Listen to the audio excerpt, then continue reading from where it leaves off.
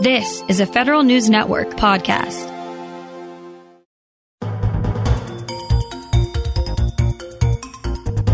Welcome to Leaders and Legends in Government with Aileen Black on Federal News Network. One-on-one interviews with the people who've left a lasting imprint on the government and the nation. Now your host, Aileen Black. Welcome to Leaders and Legends in Government on Federal News Network. I'm Aileen Black, and today I'm talking with Karen Evans, former Chief Information Officer, DHS, and partner at K&T. Karen is an executive who served with 3 presidential appointed positions in 2 administrations. She possesses 30 years of executive-level management experience focused on cybersecurity, national security, technology innovation, service delivery, and supply chain risk management. She has served and is serving as an independent director and board member and strategic advisor to several companies. So first, Karen, and I should say the Honorable Karen, welcome to the show. Oh, thank you. I'm really excited to be here. Karen, let's get started. Can you describe your leadership style? I really thought a lot about describing this, and I think the way I'm going to describe myself, the way people describe me, which is that I'm demanding, but they know exactly where they stand with me.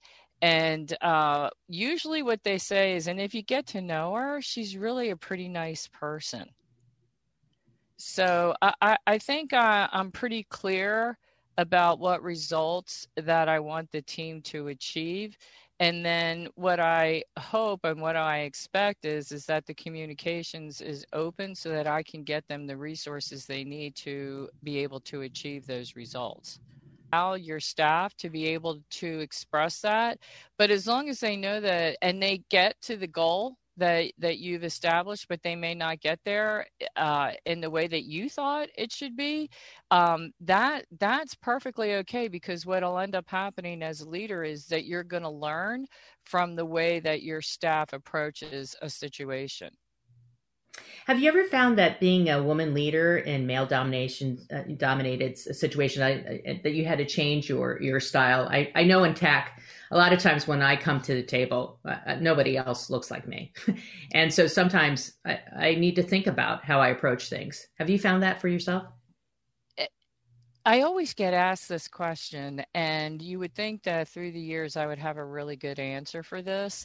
But I've always approached this situation about really being the expert, right? Like, especially in a tech field, and I'm sure, Aileen, you found this yourself, is that if you are the expert, right? Like, you know what you're talking about, the rest of the room kind of goes with you, and it doesn't matter whether you're a male or a female or, what diversity background that you have. It's because technical people recognize technical expertise, right? And they appreciate that in people, and they can tell also when somebody's trying to blow smoke, right? And so I've always approached it that way, but I can say that I am a little bit of a rebel, I would think, is because, for example, when I was working at the Office of Management and Budget, I did notice, like, when I would go into meetings, and there were males and females in the meetings, but when I would go into the meetings, everybody wore like blue or black. And I thought, okay, this is not me, because I went to some of these classes and it said, hey, you should dress how you feel comfortable, because if you're comfortable in a meeting, then, the rest of the stuff just flows. If you're uncomfortable, then, you're going to be uncomfortable in your presentation.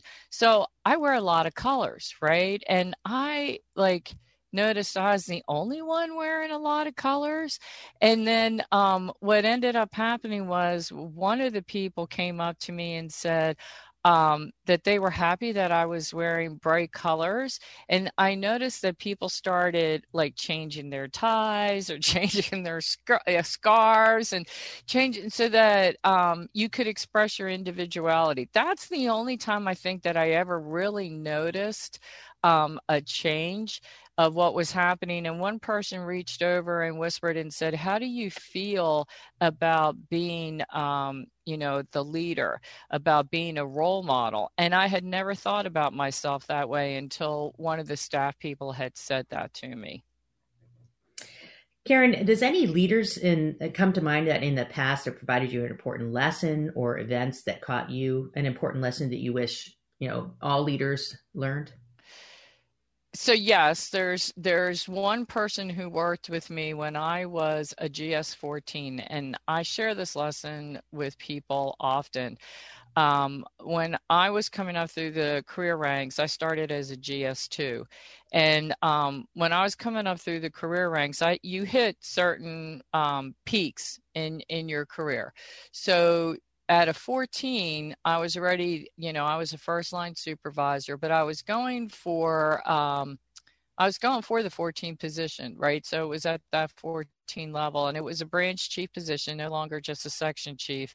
And I should have gotten a job. I mean, I was best qualified. I was on the best qualified list. I was one of the final interviewees, worked at this agency, knew the subject matter. I mean, I was the expert, worked on the budget, everything, but I did not get the job. And I was really upset because I didn't get the job. I mean, to the point where I was like, oh, okay, I'm going to pack up my desk and I'm going to go home because my husband wanted me to come home anyway. Just a bunch of different things. And one of the leaders pulled me aside and she said, Karen, you're getting to the point in your career where it's not just technical competence anymore. It's that the senior leadership team looks at the team and the complement of skills. And when you reach this level, there are other things that come into consideration. And that's when the softer side of management, the soft skills that we always talk about that you have to have, she really took me aside and explained some of that to me. And I think that was a pivotal point because I didn't get that job. I really reflect back and think, gosh, if I had gotten that job, that probably would have been the worst thing for me in my career because I would not have had the time to reflect on, okay, what kind of skill sets, softer skill sets do I need to be able to develop to move to the next level? What obstacles or challenges did you encounter on a personal level? And the example you just gave really was a personal level that you had to overcome. How'd you do that to become an effective leader? Well, one, you have to be open to the feedback, right? Like you have to really be, and somebody has to see in you. And this is what I really appreciated of this one branch chief. She was a branch chief who happened to be a political during that administration, but pulled me aside and saw something in me, right? Like saw the potential that I could be. And I thought to myself, like, if she thought that much of me to take me aside and talk to me about what I needed to improve in myself, I should really take the time to go back and honor that and really look to see what types of things I need to improve in myself. Now you ask, like, okay, so how did you do that? I did go to training, right? There's a lot of management training that's offered within the federal government that I think sometimes some of the career staff don't really appreciate the opportunities, and because I know I didn't when they were offered to me. And so I did teach at some of these classes with the Office of Personnel Management and tried to give the other side as I was a person coming up through the ranks. And they give you a lot of tools to really reflect and look at yourself. Like, we kind of laugh when we start talking about some of these management different tools, but like, I'm sure, Aileen, you remember like the Myers-Briggs personality test, and you look at Daniel Goleman when he looks at emotional intelligence and how they put that out. And then Peter Senge did the learning organizations. And when you read those, you say, oh, I recognize, some of these skills, and I want to be more like this. And I want to create an environment like this for my employees. You have to be open to that and then be willing to to experiment, and I know that sounds kind of bad, but it's experiment and then take the consequences associated with that. Because if you make a mistake, it's you as the leader, and you have to acknowledge that, and then make sure that your staff knows, hey, this was my mistake. Here is what I am doing. And so what I've really learned to say is that people don't come to work to make bad decisions. They make the best decisions that they can make with the information that they have. And so it's important for us to really share a lot of information so that people can make good decisions. I'm speaking with Karen Evans, former Chief Information Officer, DHS, and partner of KE&T. After the break, we'll discuss the importance of investing in people. You're listening to Leaders in Legend in Government on Federal News Network. I'm Aileen Black. Welcome back to Leaders in Legend in Government on Federal News Network. I'm Aileen Black, and today I'm talking with Karen Evans, former Chief Information Officer, DHS, and partner of KE&T. Karen, you've had some of the toughest jobs, what I believe is the toughest kind of jobs to have, which is the CIO, and then even the bigger job of the CIO of DHS. The role of CIO is responsible for so many things, the digital transformation of an organization, making sure the systems never go down, usually under budget. You have to be delivering in record time and with very little resources. Plus, DHS is protecting the homeland. I mean, that's no small job. So tell me about leading as the CIO of an amazing organization like DHS. Well, it was really an honor. I'm glad you asked me that question. It was really an honor to be able to do that. And, you know, I've reflected on my time at DHS. It was short because the administration asked me to move over to that position for a lot of the reasons that you mentioned. About the mission critical needs of the department and the services that they provide. But I think the difference for me when I went into that role is I knew I could do a chief information officer's job, right? I mean, I did it for the entire federal government for 6 years. And so I knew I had the skill set. So I didn't have to prove to anyone that I had that I should be a CIO. What I had to do was go in there and get the organization ready for transition because of the time that I went in. I went in June in the middle of the COVID shutdown and the pandemic, and what DHS was doing to respond to that and the services that they were providing.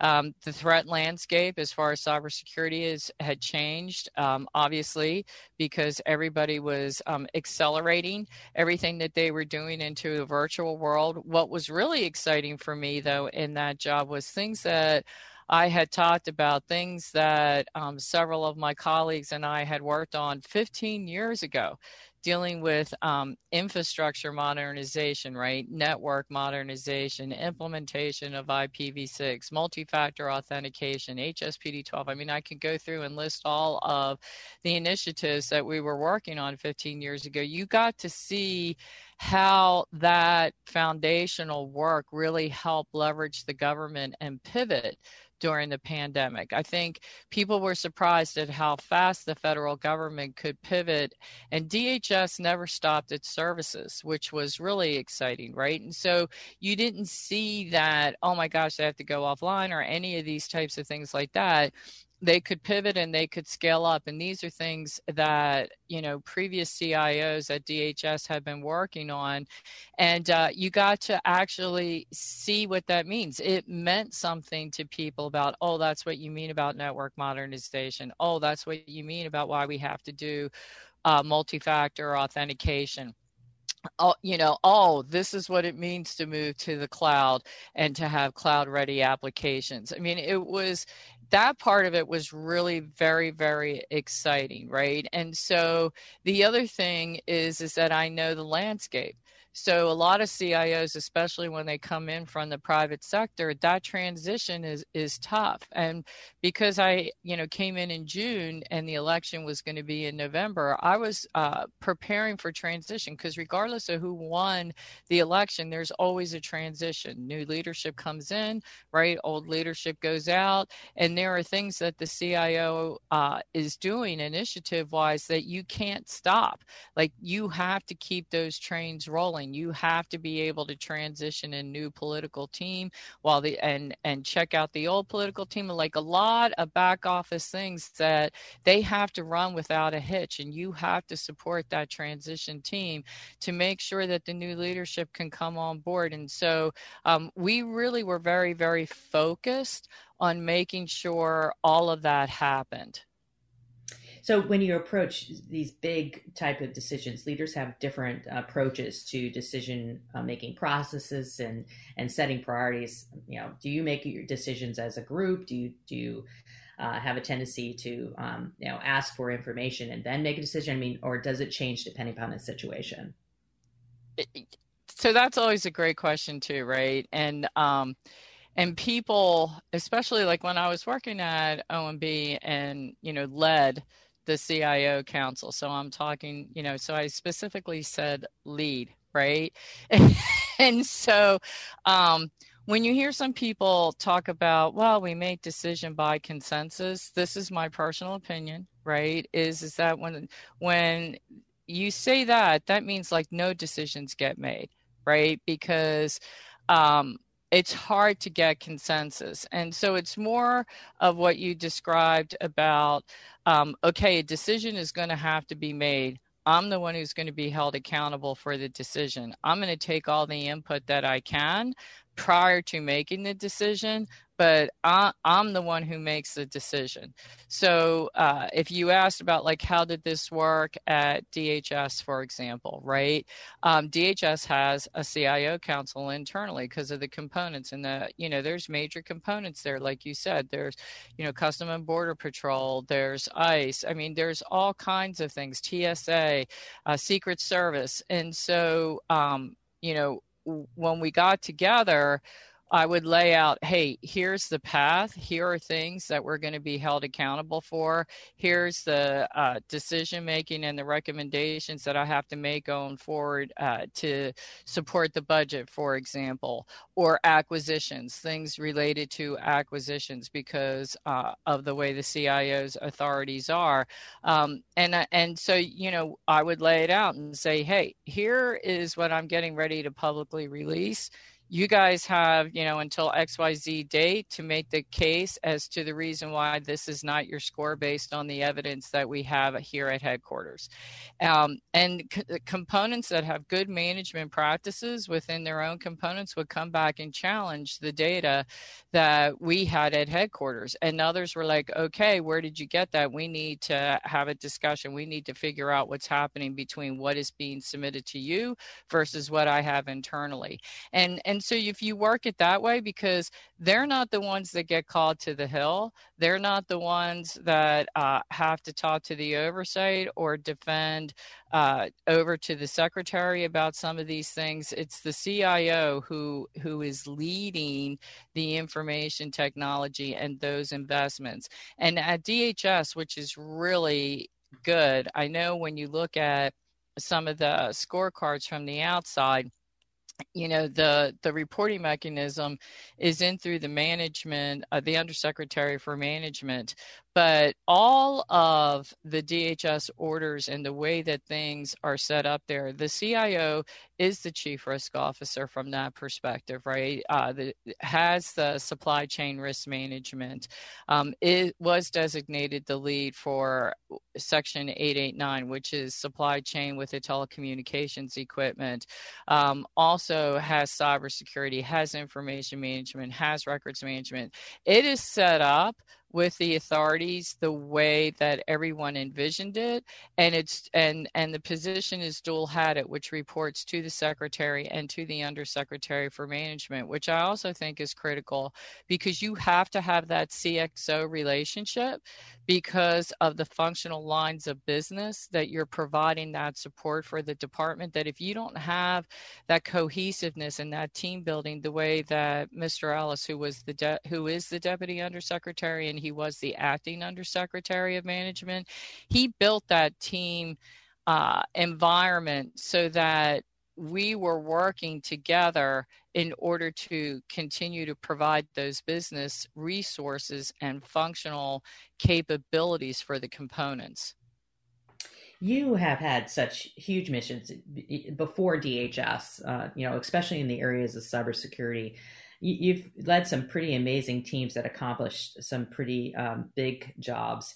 How did you get your team to focus on a plan that others might not think is achievable, or how did you lead through that kind of impossible experience?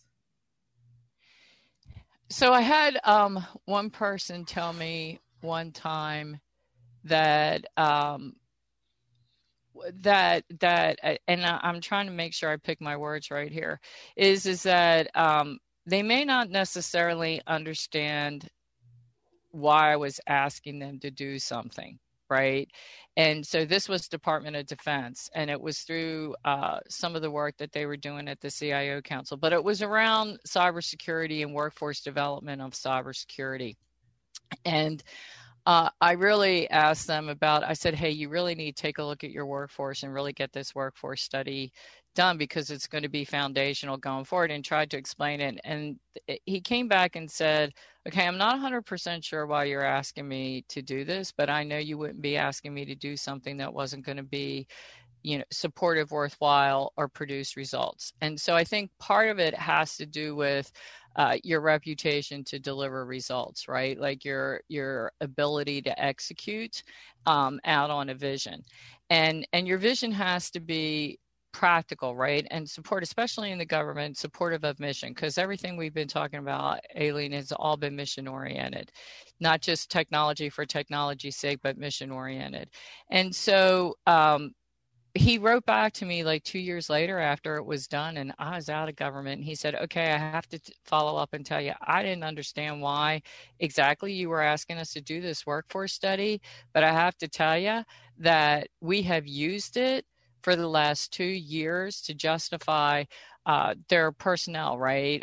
Showing where there were gaps, being able to show the skill sets that they needed going forward to the future. And he said, I'm so glad you asked me to do this. And so I think some of it has to do with being able to see 2 to 3, like over the horizon. And this is what I say CIOs, this is their skill set, right? A really good CIO sees the world as it is, and that's the existing environment that they're in, but they also see the world as it could be through the use of technology. And if you can navigate to where the world could be with a good plan and being adaptable and flexible in the plan, then your team executes out to get to that vision because they can see it as well.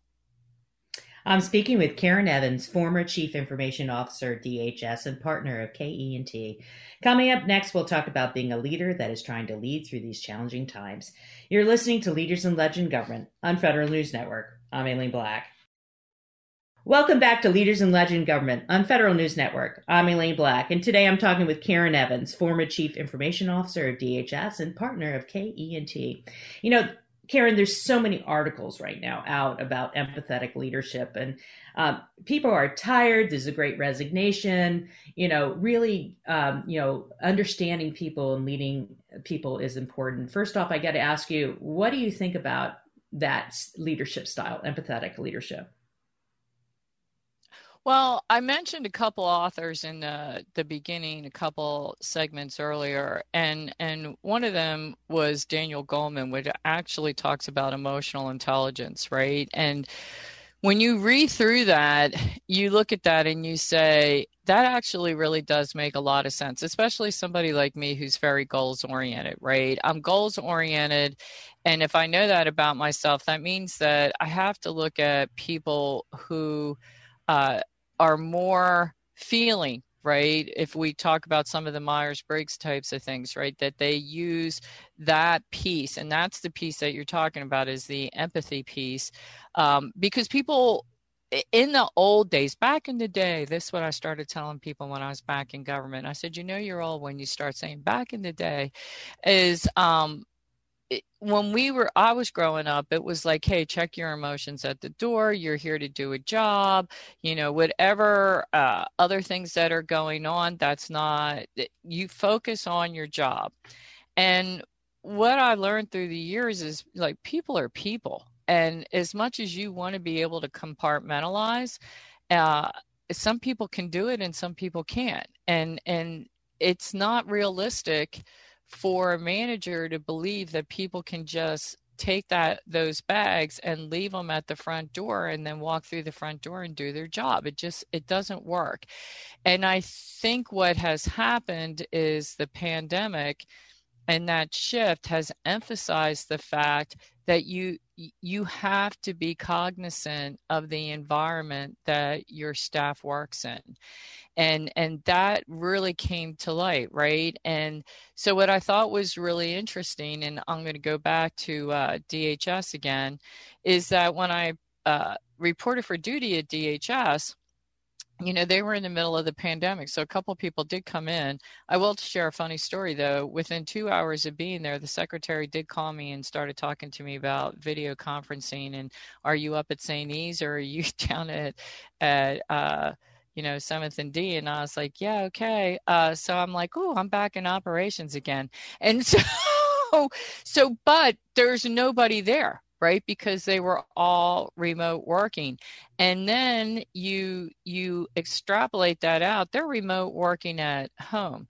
Now, what was good for me is I was out for 10 years. So I knew how to work from home and work with remote teams because I had set up the U.S. Cyber Challenge, which was a nonprofit, and everybody was volunteering. So they, to build a team, and we didn't have good Zoom and all this video conferencing. It was conference calls and appealing to people to do the right thing for the nation.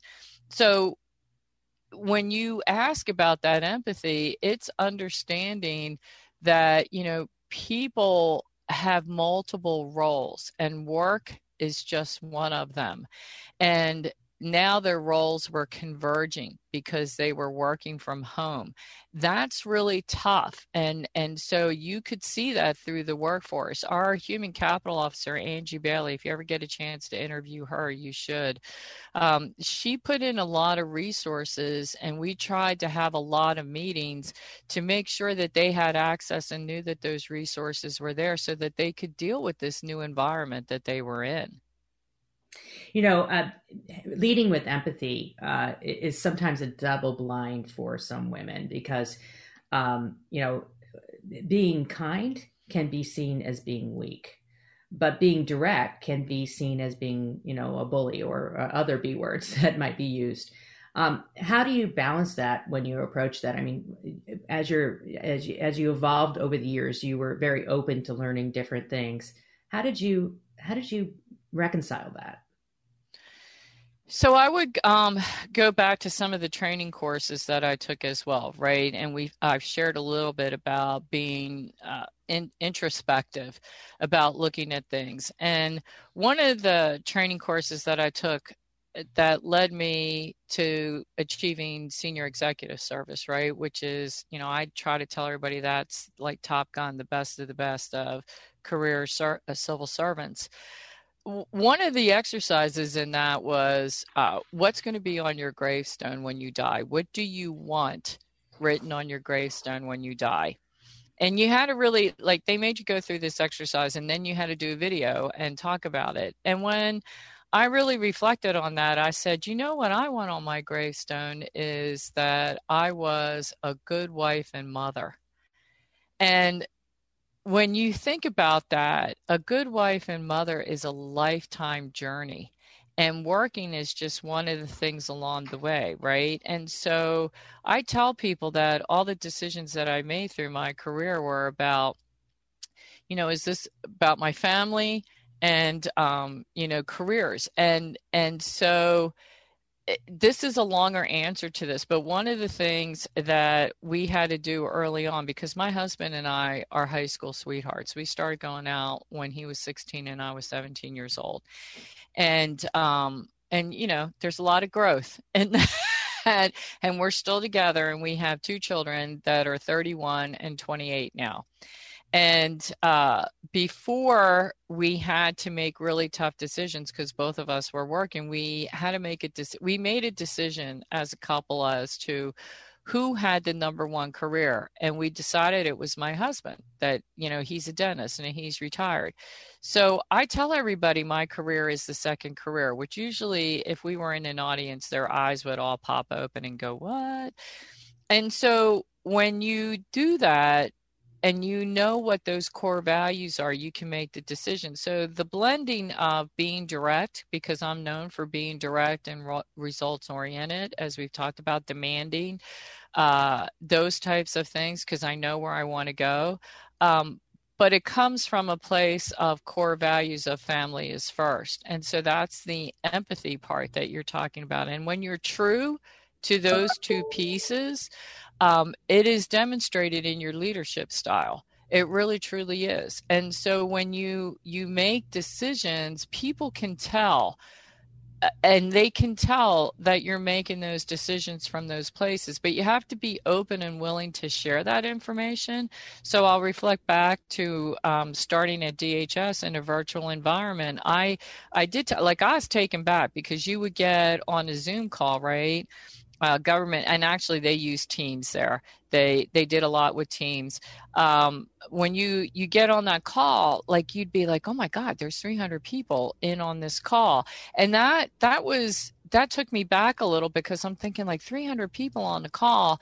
And then I had a core leadership team that, I would task daily on stuff. And the one person told me that he said, well, Karen, you should think about it like this. Because of the technology, your message is being heard directly by the employees, which is true, right?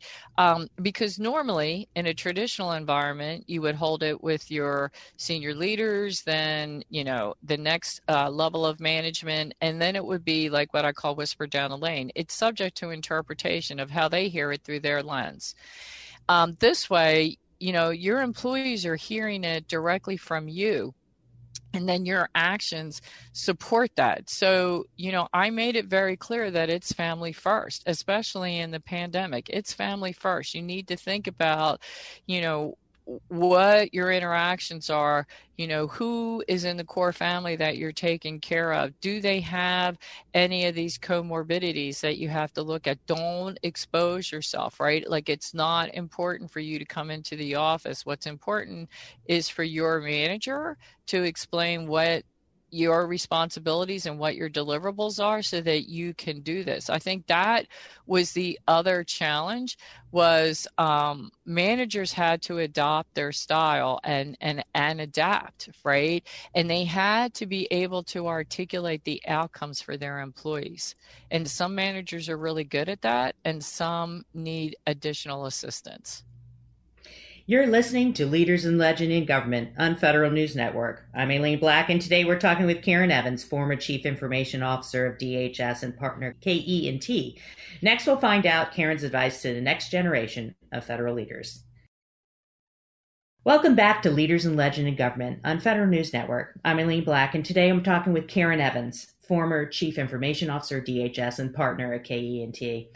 Karen, there's been so many recent articles about China winning the race around technology. What investments do you believe federal leaders or private industry leaders can do to help in that matter to keep America in the lead for innovation and technology, especially in the area around cyber? Well, I'm really excited that you asked that question. And I really think that there's a lot that we're doing as a nation going forward. I think in particular, some of the areas to really look at is artificial intelligence and how we're doing things in artificial intelligence, quantum computing. There's a lot of investment, and it does make sense that the government should do some of the investment in quantum networks and quantum computing. And so I was really excited when I was at the Department of Energy to see what the national labs are doing. And if you don't keep up with the national labs, like, we forget a lot of times that we have 17 national labs. I mean, that there is a lot of innovation that's happening there, and a lot of information and a lot of research as it relates to cybersecurity and supply chain risk management, and how we have to think about integrating products back into, for example, the grid, right? Because we want to do things with renewables and solar and all these different things that allow the possibilities for the future. But we do have infrastructure that is implemented, and we have to integrate the two of them. And that is where we have to really look at the risk of how this is going to happen, and it's total risk. So cybersecurity, I think it's come of age from the aspect of like, oh, it used to be around information security, and you see, depending on how you want to say it, CISOs, CISOs, they're chief information security officers, and so if the evolution of that is getting to chief security officers or chief risk officers, right? And it's really looking at what is the business and how do we use technology and how do we do these things and what is the context around it, right? And so if you look at things as a nation, then you're starting to look at, okay, how do we help small and mid-sized businesses? And because they drive innovation, right? That's the Silicon Valley, that's Austin, Texas, Boston. And you see some of these programs coming out and they're maturing, right? From the Department of Defense with their DUIX type of thing. In-Q-Tel is another one that's over in the intelligence community, DHS, S&T, the way the Science and Technology Group is investing in different types of research and development. Those are critical in order for us to maintain that innovative edge and for us to make sure that we're competitive globally. And so when you look at the nation state threat, right, you're looking at where am I on that pendulum?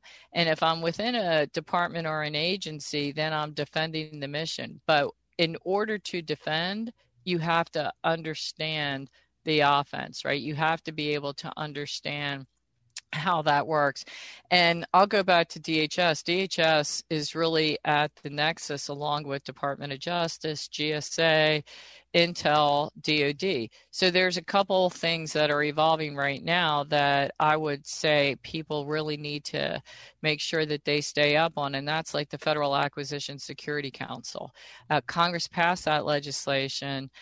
This executive order with this administration has brought together a lot of pieces from the last 15 years and put it all in one place so that the agencies can move forward in a collective manner.